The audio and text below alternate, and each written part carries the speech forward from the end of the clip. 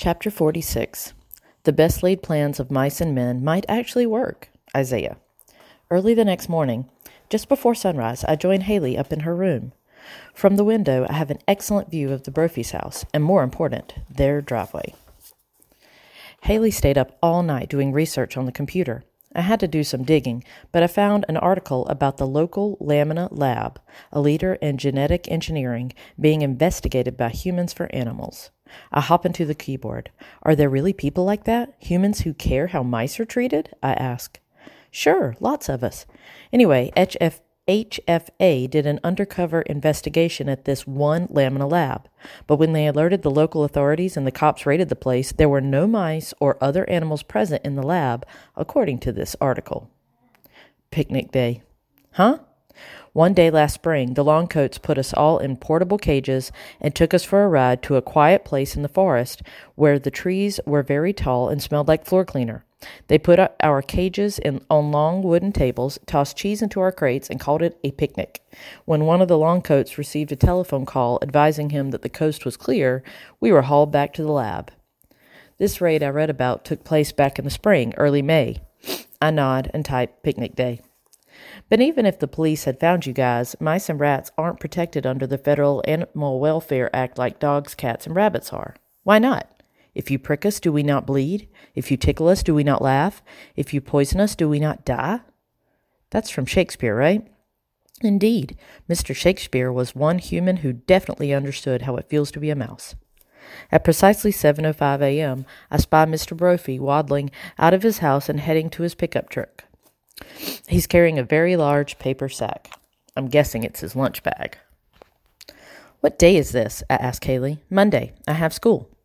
And Mr. Brophy, the mop man, has work. I think we can safely assume that he goes to the Lamina labs every morning at approximately the same time.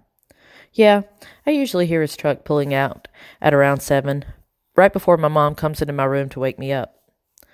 There's a rap of knuckles on the door. I run for cover, but the door is already creaking open, so I strike a pose on Haley's bookshelf next to her collection of odd plastic dolls. Her mother steps into the room. Haley, time to... Oh, you're already up? Yeah. Excited about school? You bet. Well, that's good to hear. I'll go fix you your breakfast. I think we still have some crumb cake. If it's okay, I'm more in the mood for oatmeal, she says, because we devoured the last crumb of the crumb cake last night. Oatmeal it is. Her mom leaves the room. I dash back to the keyboard. Tonight, when Mr. Brophy returns home, we need to determine how much cargo room there is in the covered bed of his pickup truck. Why? Asks Haley. It is time for another Napoleonic invasion. This time, we're taking our mouse army to the horrible place, the lab. Chapter 47. Beware of big wooden horses. Monday night, after the food run, Gabriel and I go on a scouting mission. We scurry along the edge of the driveway, then scale the muddy tires and dented sides of Mr. Brophy's truck. We peer through the windows of the structure covering the rear end of the vehicle. Wowzers, says Gabriel. You could easily fit 1,000, maybe 2,000 mice in this little rolling room. Such is my plan, I say. We put together a massive mouse army and hide in the back of Mr. Brophy's pickup. We go with him to the lab, and when we're safely through the security gates, we storm the castle. The lab is in a castle? It's a metaphor. Oh, I've heard of those. They taste good. I shake my head and move on. This pickup truck will be just like the Trojan horse. Is that another metaphor? Actually, it's more like a simile. It seems that we will launch a sneak attack in much the same manner as the Greeks who attacked the city of Troy. What did they do? The Greeks built a huge hollow wooden horse with a few soldiers hidden inside. Then the rest of the army pretended to sail away. The Trojans thought the surrendering Greeks left the wooden horse as a gift, so they brought it behind their city walls. That night, while the Trojans celebrated their victory, those Greek soldiers crept out of the wooden horse, opened the city gates, and the rest of the Greek army came storming in. They destroyed Troy and ended the Trojan War. Are we going to destroy the lab? No, we're just going to set my family free. Of course. For my plan to work, I needed mice. Lots and lots of mice. So Gabriel and I scuttle back to the burrow and tell the whole mischief our plan. In the great hall, under the floorboards, I address the mass of eager mice. My friends, we will use the same tactics that we used to defeat Lucifer in the Battle of the Bathroom, I say. Overwhelming numbers, a swift strike. The instant Mr. Brophy unlocks the lab door, 1,000, no, 2,000 mice will race out of the back of his truck and storm into the building. My friends, always remember, we have the eek factor on our side.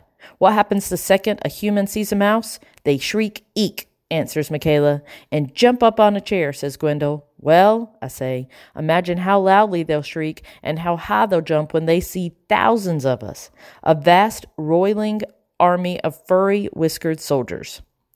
I'm really whipping the crowd up. Well, most of them. Grundle, the disgruntled elder with the fake buck teeth, is glowering at me. She raises her paw. The crowd goes silent. We do not, as a rule, risk our lives for strangers, she says, sniffing with disdain. They're not strangers, I say. They're my family. Perhaps, says Grundle, but they are not our family. I feel my whiskers droop, but I can't do any of this without all of you. Then, Little Boy Blue, you shan't be doing it. Now then, children, kindly disperse. I believe you've all heard quite enough from your so-called brother. Wait a second, shouts Gabriel, jumping up beside me on my matchbox. Do I have to remind everyone that this mischief has sacred words we live by? No mouse left behind? Well, Isaiah has more than honored those words. Indeed he has, adds Gwendol, hobbling forward on her crutches, even when others were ready to abandon them. And, says Gabriel, I should also remind the elders that you made Isaiah an honorary son of this mischief not too long ago. Gabriel puts a paw up to his mouth so he can whisper to me, Show them your medallion. I forgot where I put it. Fortunately, this is when James the Wise rises from his soap bar throne.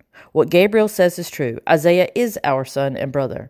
Therefore, his family is our family. The ancient edict applies. Leave no mouse behind. Go, all of you, and rescue our imprisoned brothers and sisters. We leave at dawn, I cry. Who's coming with me? Every able-bodied mouse in the burrow shouts, Me! Hearing these wonderful words, I've never felt less alone in my life.